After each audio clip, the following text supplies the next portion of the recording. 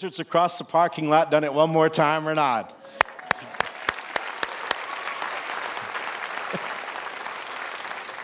I was just thinking, someday we're just going to do a time lapse of the shop creating a set. I love just going over and watching them do this, but for Dale and Dale Poor and Nate Kubish and all the wizards over there, we really appreciate them. This is our Christmas series, and I want to start by saying I've always loved Christmas cards. I don't know why. I've never been particularly artistic or anything, but when I was a kid growing up, I would be out at the mailbox every day pretty much just to see Christmas cards. I love the colors and the designs and the scenes, like the scene behind me. And my mom a lot of times would display them in the house on the furniture, or she would put a string across the living room and hang the Christmas cards. I love that. And back in the day, people used to not only send a Christmas card, a lot of times they would send a story about their year. Perhaps they would just have a blank piece of paper in there, and they would type up a story of what happened, who got married, who got a new job. And that's great because back in the day, we didn't have social media. Today, you don't rely on Christmas cards for that because it's up there instantly and with all the pictures and everything. But back years ago, it was really nice to get a card from somebody that had a story in it about their year and maybe some pictures that kept us updated about what was going on. We've got a word that we use to describe those kinds of cards, Christmas cards, birthday cards, Valentine's Day cards.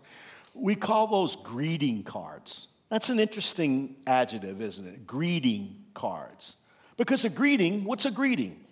A greeting is a hello. When you greet somebody, you say hello to them. And that's, I think, what makes those cards so special for us on holidays, and especially for Christmas, is somebody saying hello. Somebody you haven't seen in a year or heard from in a year. Somebody is sending you a card to say hello. And there is something, I think, about the holidays that causes us to want to get in touch with people. I do this just about every Thanksgiving or Christmas. While Mary Alice is working on the meal, I sit in my chair. Now, ladies, when your husband turns 40, he's going to have a chair that he sits in. It's just part of life, growing old. But I get in my chair with my cell phone, and I just start thinking of people to call, people I haven't talked to in a long time, pastor friends, leaders around the country who are good friends of mine. So I'll just sit in the chair and call people all during the morning to say Happy Thanksgiving or Merry Christmas. There's just something about the season that makes us want to greet people. We want to reach out and touch people, and we love it when people reach out and touch us. Months ago, when I was reading the Christmas story one day and came up with the idea for the series, I was amazed at how many times in the Christmas story, in fact, I'd never really focused on it like this before, I was amazed at how many times God reached out and greeted the earth with a message. It was just as if God was coming along using an angel to say hello.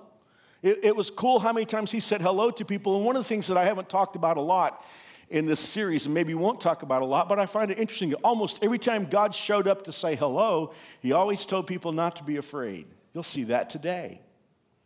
And so I love that. And in fact, I'm going to cherry pick. I'm not talking about Mary today. I'm going to be talking about Mary in a few weeks, and that's my favorite sermon of the series because it's about miracles. But in the message to Mary, the angel goes to her and says, greetings. There's our word, season's greetings. Greetings, you who are highly favored. The Lord is with you. God saying hello. Interrupting people's normalcy, at times painful normalcy. There's a song we sing here at New Spring. The song is written by David Crowder, and the title of the song is How He Loves Me. And every time we sing that song, there's a particular lyric that always snags my attention. And it's one of my favorite lyrics that we ever sing here. Here's what it says. It says, and heaven meets earth with an unforeseen kiss. You remember singing that lyric? And heaven meets earth with an unforeseen kiss. That's the story of Christmas. God came along to people like Mary and Joseph and the shepherds and the wise men and the guy we're going to meet today. And God just showed up, and heaven met earth with an unforeseen kiss. The problem that we have here on this earth is there are a lot of problems on earth. And God comes along from time to time, and heaven intersects earth with the message. And this series is about 5 times in which God interrupts that normal life with a message that's life-changing. I preach this today because I think we need that today. I have the distinct privilege of pastoring this great church. And now well over 6,000 people meet here every weekend. And I meet so many New Springers. And one of the things that I discover is that there are many of you, and you're trying very hard. You're trying to be good parents. You're trying to be good friends. You're trying to be good neighbors. You're trying to be good employees. You're trying to be good husbands and good wives. And more than that, so many of you are trying to be good God followers. I believe you're trying very hard. You wouldn't be at New Spring. I mean, you'd find some easier church to be part of. But I hear so many stories about people having difficult times. I visited a young man yesterday in the hospital before the 4 o'clock service last night who's 20 years old, a super, super young man who's wrestling with a surprising cancer that's come in his body, and now he's going through treatments and he's facing surgery. I left that hospital, went to another hospital where a New Spring young wife and mom is wrestling with an illness and just can't seem to get better. And some of us are dealing with other issues. Some of us are dealing with emotional crises in our lives, and some with relationship issues, and some with parenting issues. Am I wrong, or do we need to get a message from heaven? Am I wrong, or do we need one of those unforeseen kisses from heaven coming? And so as I give you this series about the Christmas story, I want to share with you 5 times when God greeted earth, because I think we need that today. The holidays are bearing down. This is the first time I could ever remember in all the 28 years I've been pastor here. This is the first time I can ever remember starting the Christmas series before Thanksgiving. But I just needed to. We got 5 messages and just aren't enough weekends before Christmas Eve. But I look at the holiday season bearing down on us, Thanksgiving this week and Christmas coming. For many of us, the holidays, they're a challenge. I'm thinking about 3 reasons. Maybe you're thinking of more than that, but the 3 reasons why I'm thinking about it is, first of all, the holidays can be a challenge because many of us are just stressed out. We're busy. I've always told you that my issue in life is anxiety. I've never hid that from you, and I've actually preached series about it. I always figured if I told you my faults when you found them out, it wouldn't be a surprise. But honestly, I wrestle with anxieties, no doubt about it. So I read everything I can read on the subject of anxieties. I'm reading a great book right now by a psychologist, and just try on for size what he said. It caught my attention. He said the human body, the human person was never meant to be as busy as we are today. He said life as we're living it right now, life was never meant, we were never meant for that kind of life. And I think he's right. With communication that we have today and technology, I don't know how your world works, but I know how my world works. I'm never off. 7 days a week, 24 hours a day, I have that phone. Even I remember going to Hawaii and all day long in Maui, answering phone calls and solving problems. I love what I do, and you guys know that. I mean, my job is the greatest job in the world. I'm addicted to it. It's narcotic, and it's not the pressure that you put on me. You guys are so good to me, but it's the pressure that I put on myself. Anyone else like that here today? Let me be honest with you. There's nobody here today but you and me and the television cameras. And so, fact of the matter is, I'm going to have to figure out how to carve out Thanksgiving, no pun intended.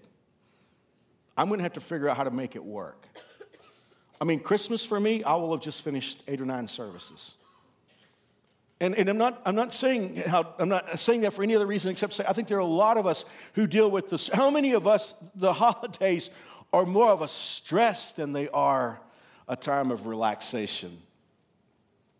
And then for some, the second reason why the holidays can be difficult is pain, because you've gone through some loss.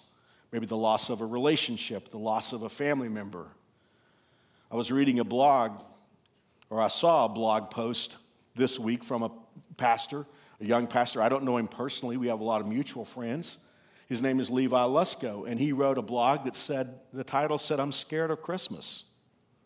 Well, I thought that's an interesting thing to say. But he wrote, "For the last year, I've been dreading the end of the fall because I knew it would signal the start of the Christmas season. Christmas is always a force to be reckoned with. On a normal year, it approaches with the subtlety and restraint of a runaway locomotive." Well, when I read on a normal year, I thought, for some reason, this hasn't been a normal year for the Luskos. And at that point, I jumped over the rest of the blog, and I looked at a little explanatory comment at the bottom. And it said this, that their 5-year-old daughter, Lenya, died suddenly last year after a severe asthma attack. And then I thought, now I understand why he's scared of Christmas. Let me read to you a little more. The truth is, he writes, every holiday has been difficult this year. These days are when the pain of Lenya's absence is exaggerated. We miss her every day. But on days when you would always be together or have special traditions, the ache just gets a little bit louder. We know that Christmas will be very hard. She went to heaven on December 20th, and we celebrated her life and had her funeral on December the 26th. And now I understand why Levi said, I'm scared of Christmas. Anybody else here scared of Christmas? Maybe you just have lost a loved one. This will be the first Christmas in my lifetime without my dad here. But I think there's a third reason why the holidays can be hard, and it's what I want to talk about today. There's an interesting juxtaposition that many of us experience during this holiday season because we're presented all these images of the holidays, and yet we have what we have going on in our lives.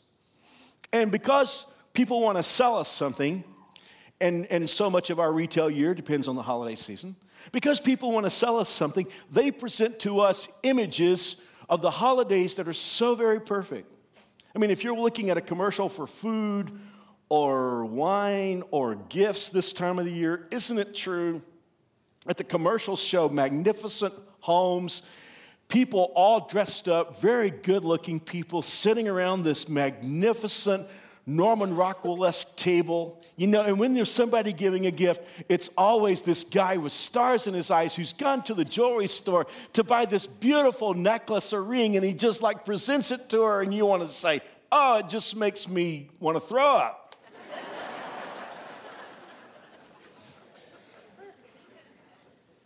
And what makes it so saccharine for us is that most of our lives just don't work that way. But the pressure of these perfect images and what we have actually going on in our lives, it can actually begin to make us wonder, well, have I been forgotten? I mean, is this what everybody else experiences? Everybody else has got this perfect holiday season going on, and I'm living in this twilight zone. Maybe God has forgotten me. And this is especially challenging if, as I said a few moments ago, you really are trying, as I believe most of us are. I mean, does it ever bother you? You're trying, and yet you see other people that seem to have everything together, and you're thinking, wow, you know, that person's got a wonderful relationship, but my relationship's on the rocks. That person has kids that are perfect, but my kids don't get along with me. I mean, that person has a career that's meaningful, but I have a hard time getting up in the morning and going to work. And if God is for me and God cares about me, did God just lose my email address? Did God lose my number? Does God not know my address?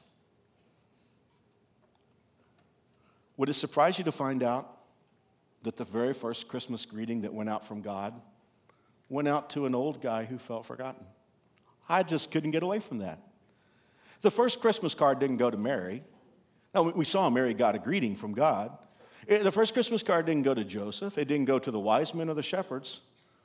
The first Christmas card went to an old guy who felt like life had passed him by. I want to take you to the Gospel of Luke. You know there are 4 books in the Bible that are the stories of Jesus: Matthew, Mark, Luke, and John. And these 4 books all present the story of Jesus. And so you could wonder, well, is God just being redundant? But no, all 4 of the Gospels present Jesus in a different light. Matthew presents Jesus with the right to be king of the Jews. Mark presents Jesus as the servant of mankind. John presents Jesus as the Son of God. But Luke presents Jesus as human. And I love the book of Luke. It's one of my favorite books in the Bible, if not my favorite, because Luke is a doctor. And being a doctor, he writes all these interesting details about the things that were... I mean, for one thing, Luke is the one who tells us about all the women in the story of Jesus. Luke tells us about so many ladies. I always wonder, was he a gynecologist or was he an obstetrician? But I'm so thankful because he shares with us all these wonderful stories. And so when you look at the birth of Jesus, there's more in the Gospel of Luke than in any other. What you should also know, though, as we get ready to go into Luke's story of Jesus coming into our world, is that there have been 400 years of silence. Whenever you hold a Bible in your lap, you're holding a book that has two parts. There is the Old Testament or the Old Covenant that begins with the book of Genesis and ends with the minor prophet Malachi. And then you turn that blank page, and then there's the page that says New Testament, and then boom, you're right into Matthew. Now, it can look like Matthew came right after Malachi, but something very peculiar happens between the Old Testament and the New Testament. And Bible students have found it interesting through the years. It's called the intertestament period, or most of us who study the Bible call it the years of silence. It's just like for 400 years, heaven goes silent. And there's reason for that. God's people, Israel, have so flipped God off that God has basically let them go into captivity.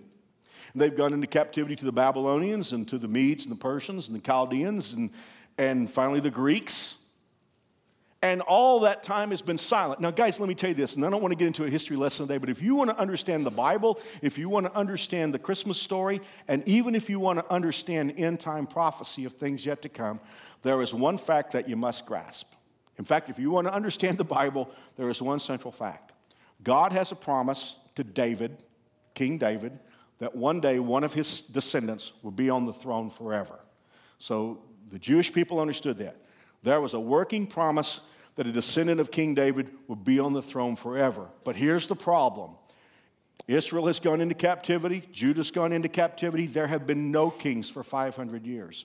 And in that period of silence between Malachi and Matthew, nothing has happened. And many of the Jewish people have lost their faith. Many of them no longer believe in the promises of God because, after all, if there's supposed to be a descendant on the throne who is a descendant of King David, then where is he? And there are no kings. I don't know if you're in a relationship, if you've been in a relationship or not, but any of you guys ever have like a conflict in your relationship and then you just like give each other the silent treatment? I guess not. Well, Mary Alice and I are not completely sanctified yet, I guess. Because every once in a while, very rarely, it's like we're having a discussion.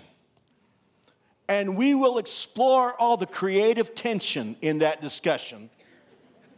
And then we'll like just be silent. Like I say, it doesn't happen very often, but it just happens every once in a while. It's like we both said everything we have to say, and it just goes silent. Now, if you're at the house, it's no problem because you can just kind of like go to your corners until you think it through. But what's really funny is when you're traveling on a long road trip, and you're both in the front seat, and like the other person's there, but it's like, isn't it funny how many miles can go? Oh, you're just pretty silent.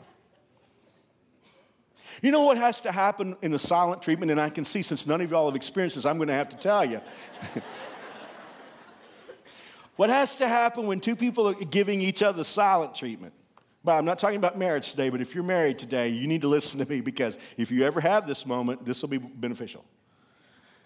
Somebody's got to break the silence. And not just with an I'm sorry. See, that's the problem. There's a lot of stuff I'm sorry won't fix because the problem is you have a conflict. And one of the best things that can happen when there's a silent treatment going on is for somebody to break the silence with a plan whereby everybody can win.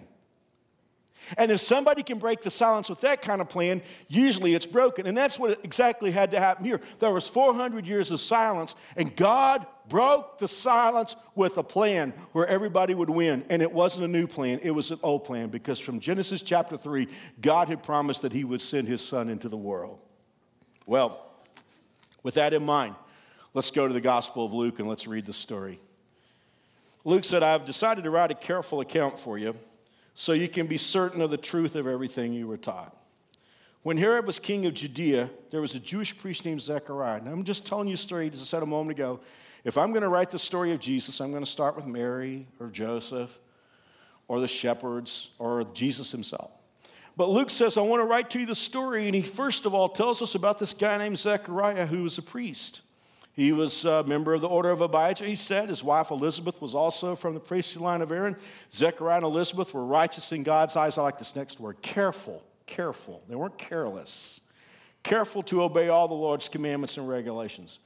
They had no children because Elizabeth was unable to conceive, and they were both very old. Now, you need to know that the fact that Zechariah was a priest didn't make him a celebrity in town. There were 18,000 of them.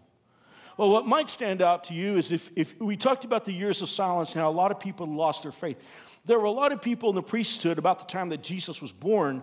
They didn't believe in the afterlife anymore. They didn't believe in angels. They didn't believe in the supernatural.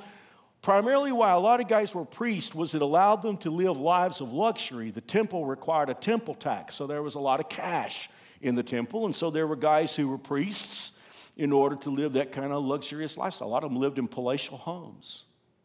But not Zechariah. He stood out in regard to the fact that he didn't live this luxurious life, and he still believed the promises of God, and he still was faithful. And not only that, there was sort of a silence in their own life because they didn't have any kids. Let me just say this today. This is one of the most important things I'll say. I am convinced in the road that every one of us takes, there's going to be a fork in that road at some moment where we are careful to follow God, but God doesn't seem to remember us anymore. You're trying, and yet things are not working. What you do when you reach that Y in the road will ultimately tell the story of your destiny, because that's where faith is built. Faith is built when we have confidence in God and things don't seem to be working out.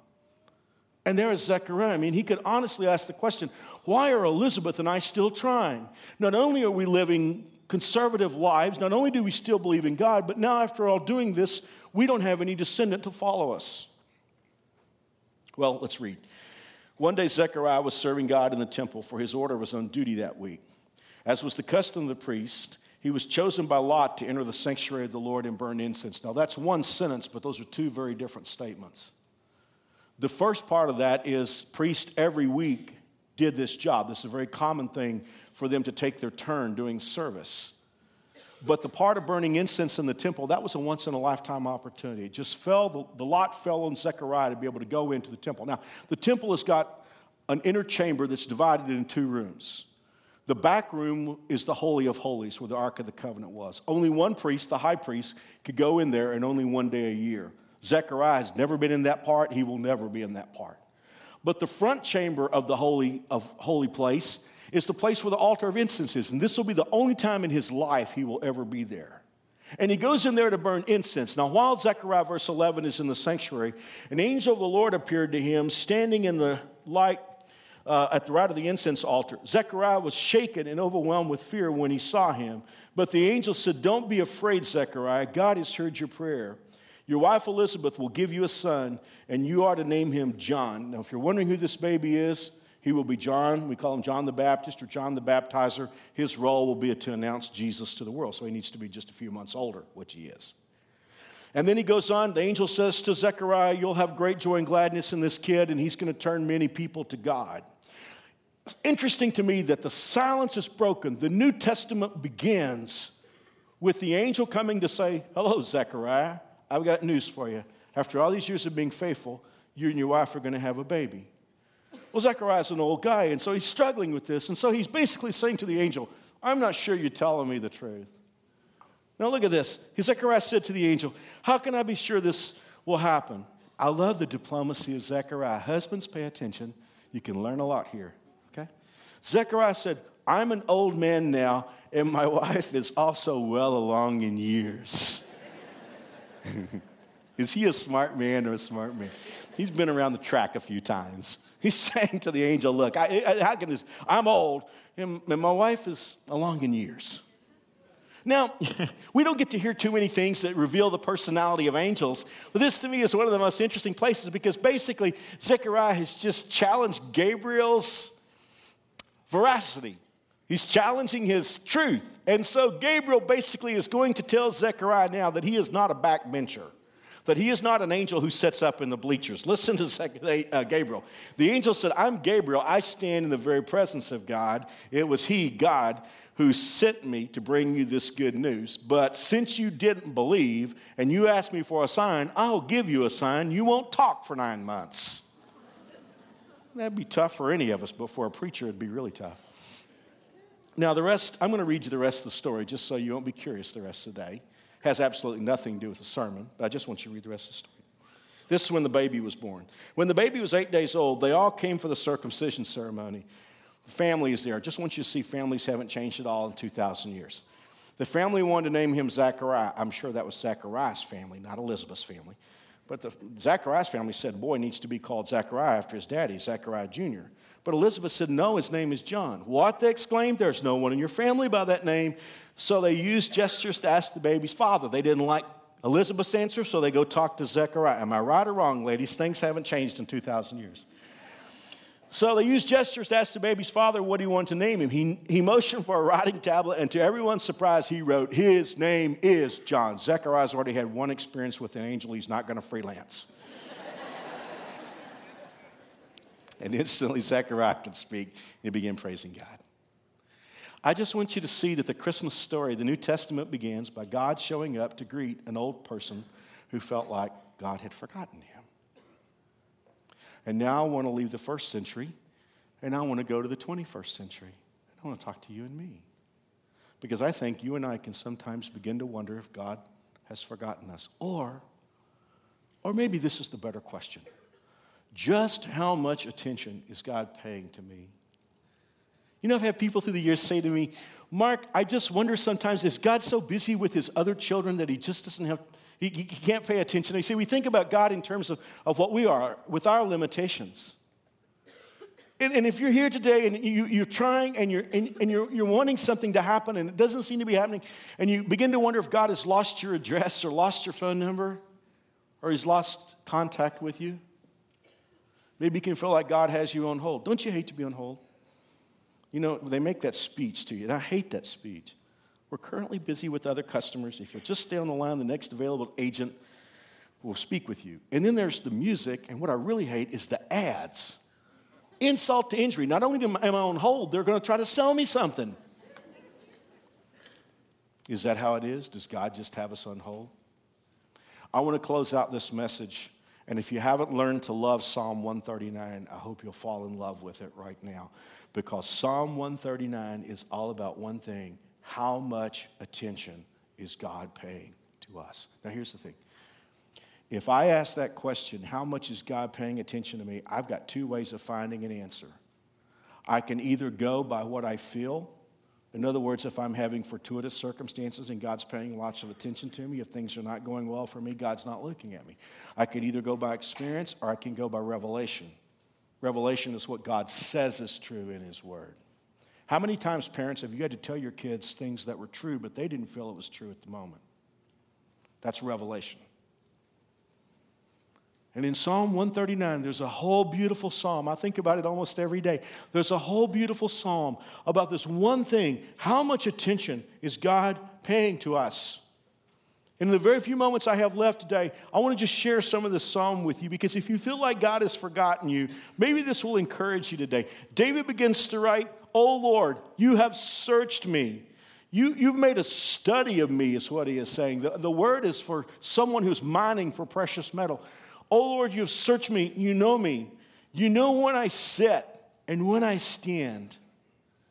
How many of us at the end of this day will be able to give a detailed account of how many times we sat down, how many times we stood up, and when we did it? Now, I have ADD, so I probably sit down and stand up more than the average person. But I have never had a day of my life when I've kept track of that. Now, some of you who are obsessive compulsive, now that I brought it up, you will keep track of that today, and you will know, at least from now on. But I read that. David is saying, "God, you are watching me so closely. You know every time I stand up. You know every time I sit down." When I was writing this message this week, I sat down and I thought, that means God knows me better than I know me. You ready for this? Watch this. It means God is paying more attention to me than I am paying to myself. When I thought that, I don't usually get emotional. I got very emotional as I sat there and looked at that verse, because I said, "God, you must love me very much. You would have to love somebody very much to watch every time they sit down and every time they stand up." You ever see a guy in love? You ever just see him just watch the gal he's in love with? Everything she does is wonderful. They're in a restaurant, he just sits and looks at her, and then you get a post from him on Facebook. He took a picture of her. She's ordering pizza. Isn't she wonderful? That's sort of the feeling I get from God here. I mean, God is like making a study of us and watching us every moment. And in verse 2, God does things for us that we can't even do for ourselves. He said, "You perceive my thoughts from afar." In other words, you know what I'm going to be thinking about tomorrow at 12:19. I don't even know what the questions of tomorrow at 12:19 are. But God knows what I'm going to be thinking tomorrow. He's into my thoughts. He discerns my going out when I leave in the morning and my lying down when I come back to sleep at night. Before a word is on my tongue, you know it completely, O Lord. A lot of you are very normal. And so maybe the next line will not mean to you what it means to me. Hands down, my favorite line from Psalm 139 is in verse 3, where David says, you are familiar with all my ways. I've always just been a little strange. I've always had a strange sense of humor. I've never felt, I can be around a lot of other pastors. I've never been the quintessential pastor. I'm just different. My imagination is different. Most pastors don't do series with monsters on stage or spaceships. And my ways can be quirky. You know what I read when I read that? It is God saying, Mark, I know your ways. I know how you are. I know what makes you happy. I know what makes you sad. I know why you get excited. I know why you get depressed. I know why you're up one moment and down the next. And I know the stuff that you just can't ever seem to get right. I'm acquainted with your ways. I am the most blessed man in the world. I've been fortunate to have the love of thousands of people. But do you know what means most to me? Listen, please. The people whose love means most to me is the people who love me anyway. It's the people who know me and love me. You only know me at my best. Mary Alice has known me every day pretty much since I was 16 and she was 14. And she loves me anyway. My kids know me with all my failures. They love me anyway.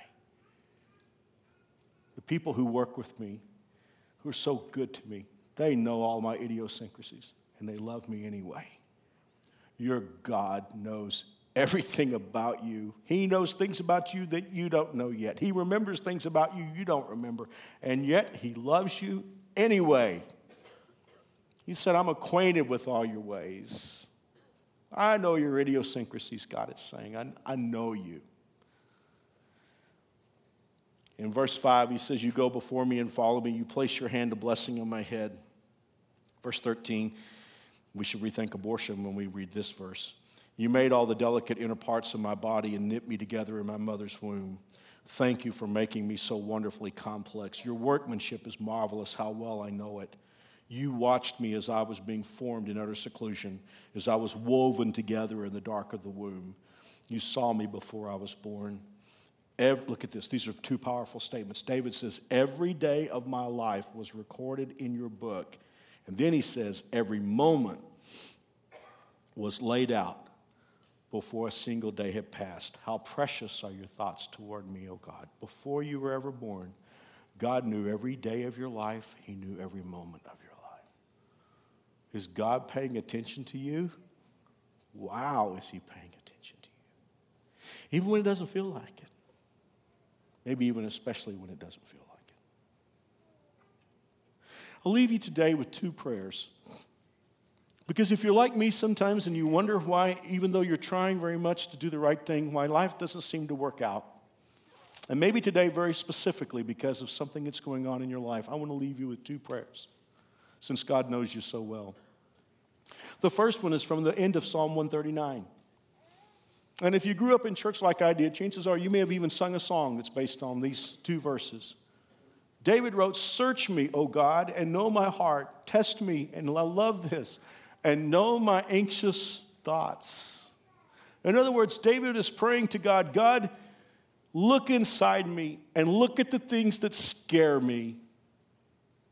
Let me just say that one more time. David is saying, God, look at the things that scare me. What scares you? What are you frightened of today?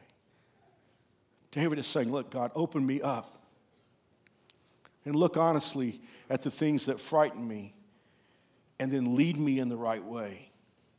What David is saying, I think, and I haven't said this in the other 4 services, but what David is saying, I think, is, God, my fears can keep me from taking the right path. Don't let my fears screw me up. Don't let my anxieties put me on the wrong path. Don't let me have the fear that I won't have a relationship cause me to get into a relationship with the wrong person. God, don't let my anxieties about money cause me to do unwise and foolish things. God, look inside me and see my anxious thoughts and then lead me in the right way. The second prayer I want to give you is from that old song we sang a few moments ago. If you were here last weekend, I shared with you that when 2 or 3 are gathered in the name of Jesus, that he's here. And I believe he's here today, don't you? Jesus is here. Not just talking about God, we're talking about Jesus is here. And I'm not sure why the author wrote or what occasion caused the author to write "Pass Me Not," but I'm guessing that it was based on Bartimaeus in the Bible, who was blind, and Jesus was passing by. And it would be the last time Jesus would pass by because he was on his way to be crucified. And whether or not Bartimaeus knew that or not, I don't know. But I know he began to cry out for Jesus, and they tried to get him to be quiet. Shut up, you're bothering, you're a nuisance. Oh, but when somebody is desperate to connect with Jesus, you can't get that person to shut up. Some of us are there today. We're desperate. And the prayer, you've already sung it today. But considering the fact that Jesus is here, why don't you pray that prayer of that song? Pass me not, O gentle Savior. Hear my humble cry. While on others you are calling, while you're touching others here today, don't pass me by. Don't pass me by. Don't pass my marriage by. Don't pass my kids. Don't pass me by. If you feel forgotten today, you're not. One more thing before I close. I don't think I can leave the service today without saying to you that God loves you so much that the plan that he came to institute with Jesus coming into our world was to forever take your sins off your back. Because see, here's the deal. If we leave our sins there, they'll drag us to hell. Mine will, yours will. God didn't want anybody to go to hell. He put his son on a cross. He brutalized his own son, made him an offering for sin, so that after Jesus ran the table and lived a perfect life, he could hang on a cross and pay for our sins. So that anyone, no matter what you've done or what you will do in the future, anyone who by faith reaches out to Jesus, the Bible tells us we can be forgiven and restored and made right. And while we're talking about Jesus passing by and saying, not, Lord, don't pass me by, if you've never really committed your life to Christ, I'm not talking about religion. I'm not asking you to join New Spring. I'm asking you to reach out to Jesus by faith. I'm going to pray a prayer with you. And if you want to, you can pray it with me. These aren't magic words. These are just words that call out to Jesus. Because here's what the Bible says. Romans 10:13. For whoever calls on the name of the Lord will be saved. You say, Mark, you don't know what I've done. I know what whoever means. I know what whoever means. It means you. It means me.